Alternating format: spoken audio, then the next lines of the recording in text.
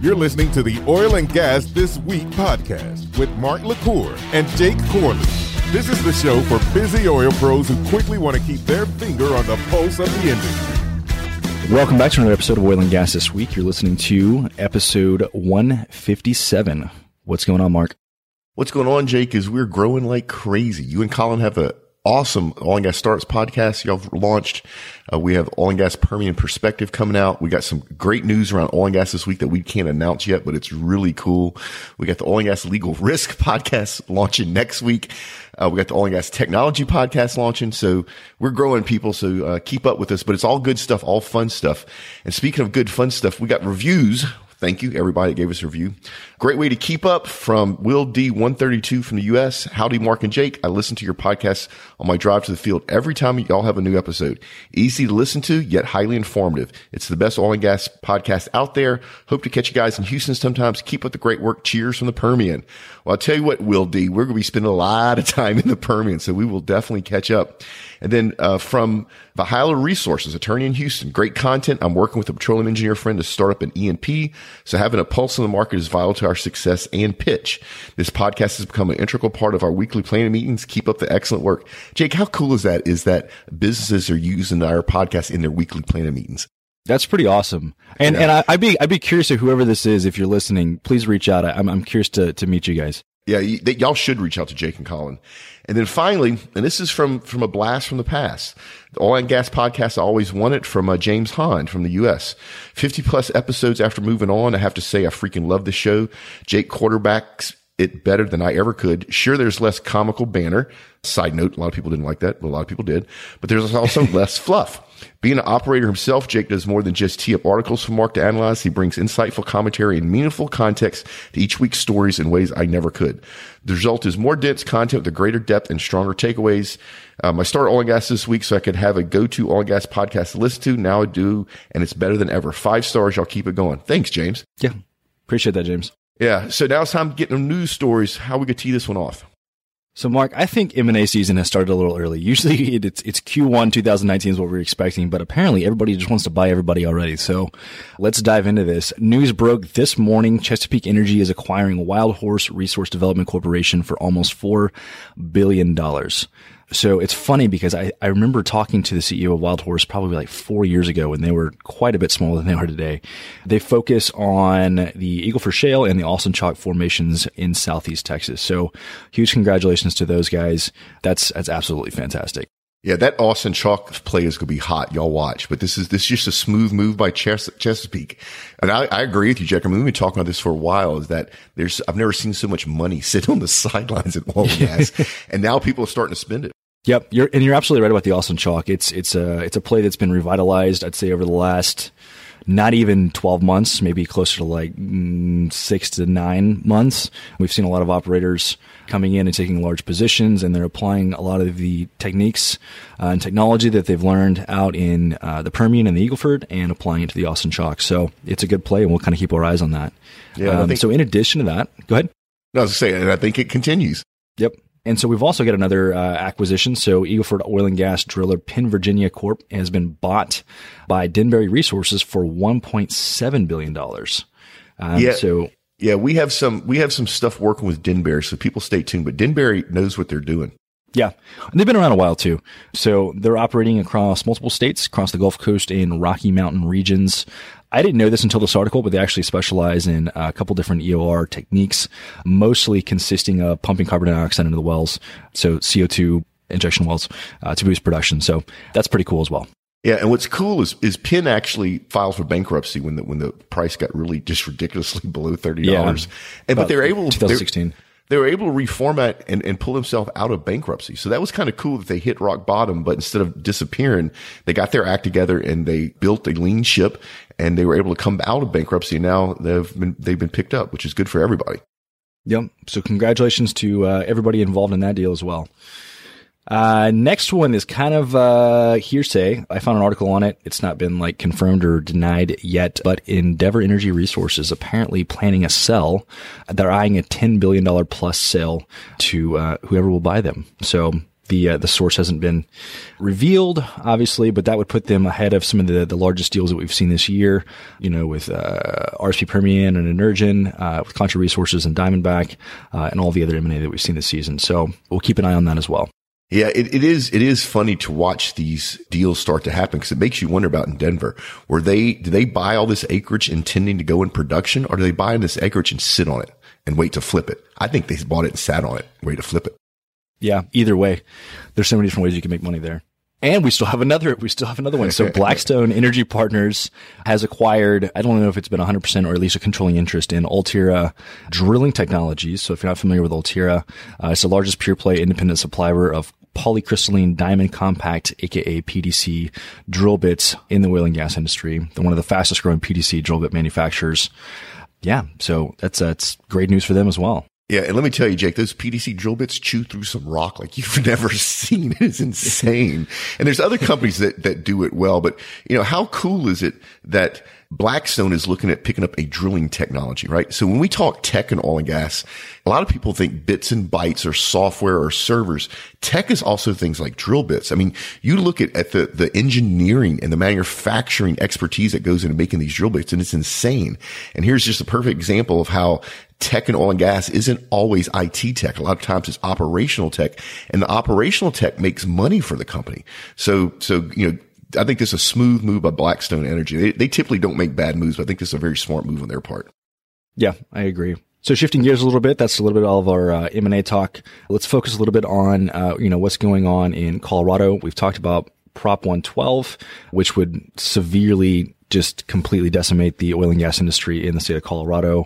Would eliminate, I think it's like 85 to 90%, if not more, of pretty much all oil wells in the state. So the article kind of dives a little bit into the Colorado Oil and Gas Conservation Commission is reviewing dozens of new drilling permits applications this week ahead of the ballot measure. And so to me, that's kind of a good sign, and kind of what I've seen on LinkedIn and stuff with everybody, all of our friends in the industry who are there working in Denver. I saw a lot of people who are like just really, packing the meetings and going out there and I guess kind of almost lobbying against, Proposition 112. And it was kind of, reassuring to see the number of people in our industry that were going out there to really make a difference. So. Yeah. So don't let anybody fool you, right? This is not about health and safety at all. This is about banning oil and gas in Colorado. Don't be fooled, right? If you're on the fence about this, I want you to think about not the oil and gas companies. I want you to think about your neighbors. I want you to think about the schools your kids go to, right? All that is funded by the oil and gas industry. And do you really want to put your neighbor in the unemployment line? No, you don't, right? So even if you're on the fence about this, think about the outcome of banning oil and gas in Colorado. And I get it, right? And if the citizens of Colorado decide to vote this way, even though I don't agree with it, I will support them because quite honestly, all those jobs will come here in Texas and it just make it better for us. But if you're in that state and you don't really understand what's going on, let me just break it down for you. So basically there's setbacks. There's rules in place already on how close oil and gas operations can be to homes and schools. They've increased that range tremendously, which would effectively ban most oil and gas exploration and production in Colorado. That means that all the companies that employ all these people would then lose their ability to make money. So these people would lose their jobs. And then think of all the sub industries. Think about all the hotel rooms that are filled up and all the restaurants are filled up by the oil and gas industry. All those people would lose revenue and a lot of them would lose their jobs. Think about the tax money that goes to rebuild roads and goes to schools. All that would disappear. And so you have some people out there that they're saying this is an environmental thing. As somebody that has a degree in wildlife management, this is absolutely not an environmental thing. This is a war on oil and gas in Colorado. So if you're on the fence, if you're not sure which way to vote, do a little bit of research, but vote for your neighbors. Bottom line, this thing does not need to go through. Yep, 100%. So, all right, we'll stay tuned on that. And up next, North Sea oil and gas exploration is still attracting billions of dollars in investment. And so you've heard a lot of stories about the North Sea oil and gas exploration, I guess, kind of demise, with it being, a lot of the platforms being decommissioned. It was just not economical whatsoever. If I remember correctly, yeah, I think what we're seeing is that there's been a significant amount of interest here. We're seeing a lot of different investment decisions from different firms, kind of looking to go back and actually revitalize some of the North Sea prospects that we have up there and leveraging some of the newer technologies, particularly data, to make these more efficient and to make them more successful. Yeah, and let me tell you what's going on in the North Sea. So those fields are mature, and so they peaked production, I think around 2000-ish. So they peaked, and now the production is declining. But Jake's right; we're bringing new technologies as an industry to increase that production. But there's a big opportunity from a business point of view is in Norway when the operators decide to do exploration and then go into production. They pay into a fund, and that fund is to pay for the eventual capping of that well and possibly tearing down the production platform, right? So it's called decommissioning. So the money to be made is in decommissioning. So it's not like that money isn't there. Years and years and years ago, the companies put the money in a fund. So there's billions of dollars sitting there to pay for this decommissioning. Well, if you can come in and decommission 2 or 3% more effectively than your competition, you're talking about hundreds of millions of dollars of profit. And Jake's right. There's new technology out there around decommissioning that could help you pull way ahead of your competition. There's technologies out there that will help a smaller company compete with much larger companies. Once again, all around understanding the data that's being generated by these decommissioning. At the same time, you're seeing major players exit the North Sea because it doesn't fit in their future plans, which then opens up the North Sea to smaller players. That's not usually what happens. In North Sea, the environment, the weather and everything else is really severe. And the amount of CapEx it takes to actually go into production is a lot. And so it's usually only the big companies. Well, now there's ways for smaller companies to come in. So this is going to be really interesting to watch a mature field, which historically would have slowly been shut down, capped, and the production platforms removed or sunk to make reefs for the ocean, to see that it continues to be looked at by new, smaller, more nimble companies with technology that allows them to actually increase production. So this is almost like an experiment in long-term hydrocarbon extraction happening right in front of us in real time, in real life. So it's going to be interesting to see where this thing goes. Yep. So $5 billion Saudi investment, LNG investment plays into Russia's hands. Great. So depending on who you ask, energy markets would likely be better off without any kind of Saudi-Russia collaboration or cooperation, especially on the oil and gas side. But it looks like they're formalizing a new deal, kind of ushering in a new Saudi-Russian oil market world domination strategy with even stronger ties than they've had before. So they're planning on building, I think it's a $5 billion LNG project in the Russian Arctic, so funded by Saudi. So yeah, that's good. Yeah, well, if you listen to the show for any length of time, I've been saying forever that we don't need Russia and OPEC to become friends, and that's starting to happen just because between the two of them, they have too much control. Now, I will say this much, Jake, if we wanted to, we could take that away from them. We could take the market share away from them. The only problem is we put a lot of our people out of work. But if we flooded the market, we could take it, which I don't think is the right thing to do.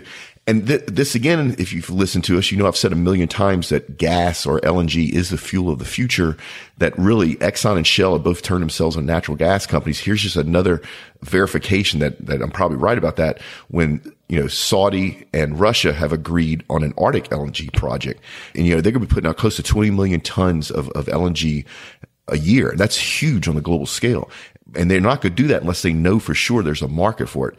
Then once again, here's this Saudi-Russian cooperation where they used to be competitors is a bit of a new business model where Russia has the hydrocarbons and the workforce and Saudi Arabia has the capital.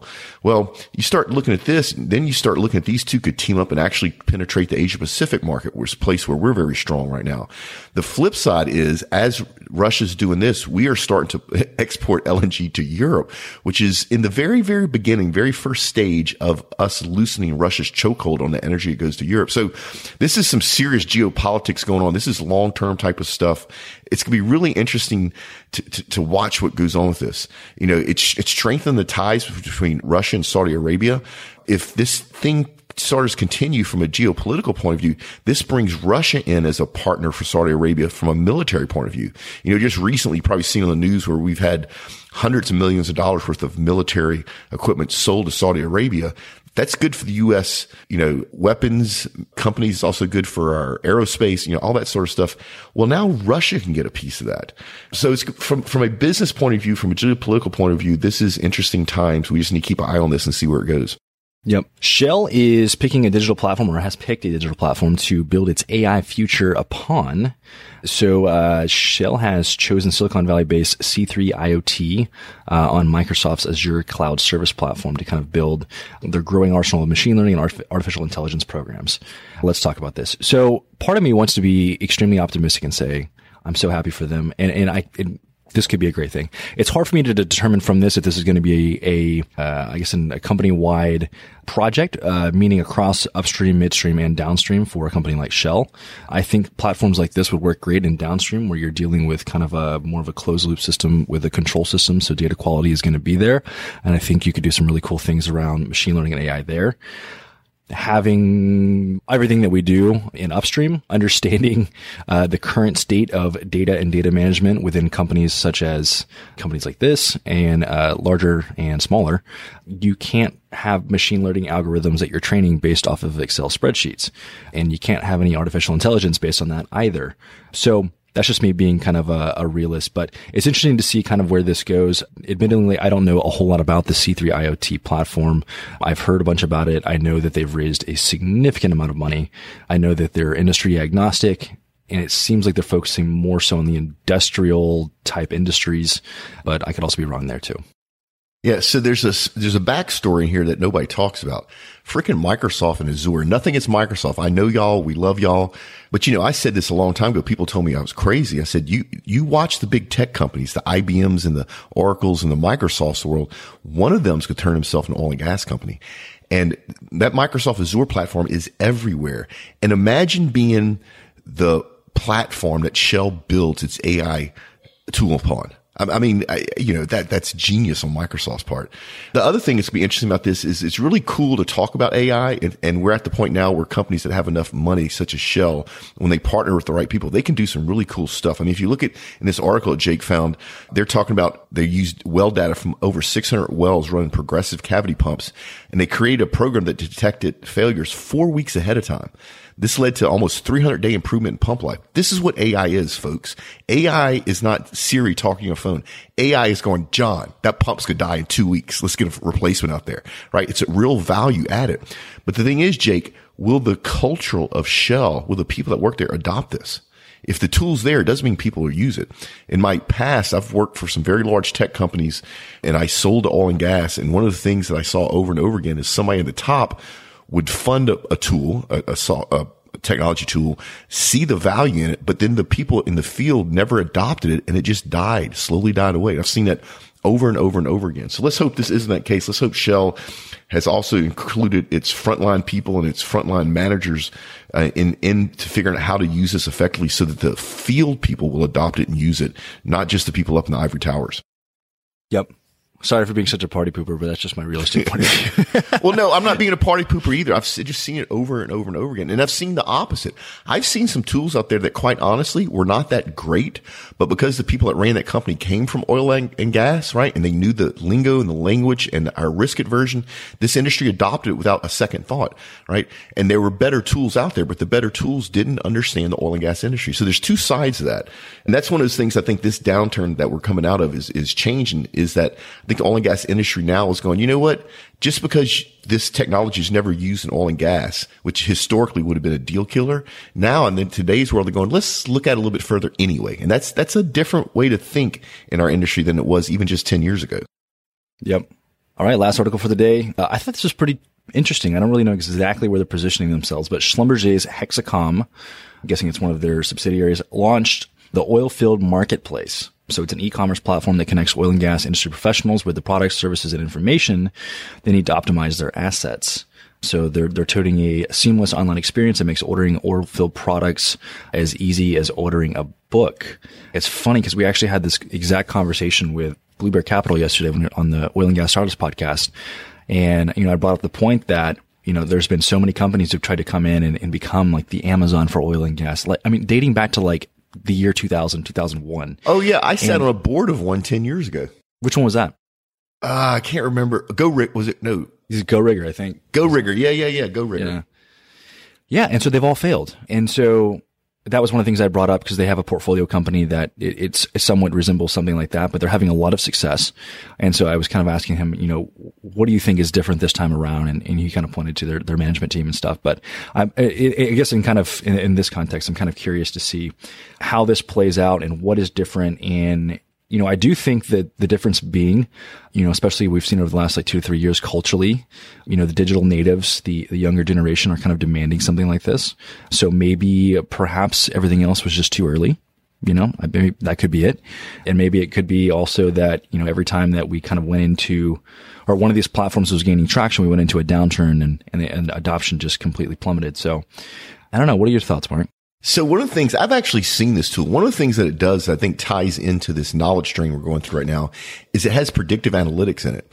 So typically, if you were to order, and I'm making this stuff up, people don't send me hate mail, but typically if you're going to order a mud pump offshore, the guy that ordered it to replace the one that went bad knows to send a bolt kit with it, right? He's been doing it for 20 years, right? You need new bolts. Well, the new younger workforce may not have that experience of sending mud pumps offshore for 20 years. And so when they get a request for a mud pump, they send the mud pump, but they don't think, I need to send a bolt kit. Well, what's cool about Hexacom is that when you go to order a mud pump, it does predictive analytics. It goes, I think you also need a bolt kit. And the more it gets used, the smarter that predictive analytics gets. And that's going to help mitigate this loss of experience that industry is going through right now, which is a huge deal. So I think the fact that we're at the point in time where we're going to need this, that this helps with knowledge transfer, the fact that it's Schlumberger bringing it to market. I mean, Schlumberger, most people know who they are. So I think they have a good chance of bringing this to market. Now, the cool thing is, Jake, I haven't released our 2019 predictions. That'll happen in November. It's actually another month away. But one of my predictions for 2019 ties exactly across this. And I'll tell you what, I will give our audience, since we love you to death, a sneak peek into what that prediction is. And everybody's going to tell me I'm crazy, like they do every year. But I think that for 2019, we're at the very beginning of the decline in field sales staff with the service companies. So right now, you got a guy that works for Schlumberger. It's out in the Permian, gets in a truck, and this is the truth. He gets donuts and beef jerky, and he goes to all the well sites, and he talks to the operators that are out there, and they know him. They know Schlumberger. And if he does that well, if he has a good reputation, if he's always honest and everything, when they need help, they'll call him. They'll call Schlumberger, right? That's how sales is being done out on land right now. I think that's going to disappear. And I think the very beginning of it is something like this. I think what's going to happen in our lifetime, and I think it's going to start next year in 2019, is that you won't need as many field staff because your sales staff, instead of being in the field, will be in a sales center somewhere. There's so many advantages of doing that, in that you have your entire sales team right there. So if you need to train them on something new, a new product, whatever, you do everybody at one time. It's very easy to manage that group. They get normal hours. You don't have to worry about lost time instances because they're driving around in Midland somewhere at midnight. And so I think this technology is going to start moving the sales from the service companies in the field to a back office somewhere. So basically almost think of like an inside sales position, but supported by very robust technology. And I think it's going to start in 2019. And it's funny you found this article because you and I did not talk about this. And this just validates what I think is going to start and happen in 2019. And please, if you're out there in the field, you're not going to lose your job. It's going to take 20 years for this to happen, but I think it's going to start in 2019. Yep. I agree 100%, Mark. All right, guys. Well, that wraps up the stories for the week. We have a Red Wing spot. We giving away bags still. No, yeah, we're still giving away the bags. We just don't announce people's names anymore. It's if you'd like to win one, it's very easy. Go to redwingshoes.com/podcast. That's redwingshoes.com/podcast. Any of your information, we give away one lucky winner a week. And then Jake, what's the rig count doing today? So the Drilling Info rig count is 1,143. So we're down 1%. Nice, hard, solid Not number. bad. We're going into the end of the year. Rigs are going to slow down. We see it every year. So not a bad thing. And then events on deck. If you're listening to this, it's too late to go to the October happy hour because it happened a couple of days ago. But we have the next one coming out in November. It's always the last Tuesday of month. So this will be Tuesday, November 27th. We'll have a link in the show notes. You can always go to oilandgasglobalnetwork.com. We have an events calendar there. The events sell out. We have a spotlight showcasing new cool stuff, great food, great beer, just a really good time. So if you're in the oil and gas industry and you want to network with your peers, especially if you're a younger person in oil and gas, come check it out. Like I said, the last Tuesday of every month. And then we have this and other events that we put in one newsletter. It's free. We'll have a link in the show notes. If you're listening to this on your phone, which you probably are, just swipe either up or left or right, depending on what platform you listen on. Go click on the Get Mark's monthly email for about events. And then every month we'll stick it in your inbox. If you'd like Jake and I to come speak at your university, your conference, your school, your company, whatever, we've done it all. The one place, Jake, that we haven't spoke yet is at a gym. We somehow need to figure that one out. Speaking of that, we're actually have a personal trainer on the HS&E show. Isn't that cool? Interesting. Yeah. Well, when you think about it, think about how much physical fitness affects the way you work and your ability to work. And so we should have probably had somebody on that show a long time ago, but this will be our first personal trainer we have on the HS&E show. And folks, if you don't know what I'm talking about, we have more than this podcast. We have an HS&E show and an industry leaders show and a startup show and a bunch more to come. If you like our first Friday Q&As, do us a favor, go to the website, oilandgasthisweek.com, click on Ask a Question, give us your question. Remember, the goal is not to stump Jake and I. The goal is to ask something that you need help with. Please don't ask super technical questions. Jake, you don't know this. We had the guy last first Friday Q&A that was talking about the differences in pressure with LNG and sealed containers. Don't you know one of our audience members could answer his question and reached out to me and I connected them? Nice. Isn't that cool? Because it was way above our pay grade, our pay grade. But ask a question. If we use your questionnaire, you get a huge shout out. And then while you're on the website, go ahead and just give us your email address. We won't spam you. We have some marketing help coming in soon. So poor Julie isn't doing all of our social media marketing. So those email lists will get used in a very valuable way. And if you're not on there, we can't help you. We can't deliver whatever that values could be. And then join the LinkedIn group. LinkedIn's getting better and better. Speaking of Microsoft earlier, Microsoft's doing a good job with LinkedIn. Just go to LinkedIn, type in OGGN, will pop up, join. It's the companion to this show and all the others. Whew, a lot going on. Anything else you want to talk about, Jake? Well, if you're not tired of hearing me ramble on this show, you should go listen to the Oil and Gas Startup Show with me and Colin. It's blowing up, guys. We've had over 1,100 downloads so far in like under 3 weeks, which in podcast terms is amazing. So thank you to everybody who's listened to that so far. The feedback, the ratings, the reviews, and everything have been absolutely fantastic. So go check this out. Help us grow the show. I'd love to hear what you think about it. And that's it. Yeah. Even if you're not into oil and gas startups, the show is fascinating because you get to hear the backstories of the people that are doing that type of work. Some of the challenges they run into, some of the ways they've gotten around those challenges. So especially if you're in sales in oil and gas, you need to go listen to that show. You'll pick up a lot of insider information to help you. And it's fun to listen to. Now, I will tell you this. It's our first explicit podcast, Colin. It's our first explicit. So make sure your young kids aren't in the car while you're listening to it, but it's a great show. All right, Jake, ready to get out of here? Yep, let's do it. Remember, folks, do great work, pay it forward, and we will see you next time. Tune in next week for another informative and entertaining episode of Oil and Gas This Week podcast, a product of the Oil and Gas Global Network. Learn more at oilandgasthisweek.com.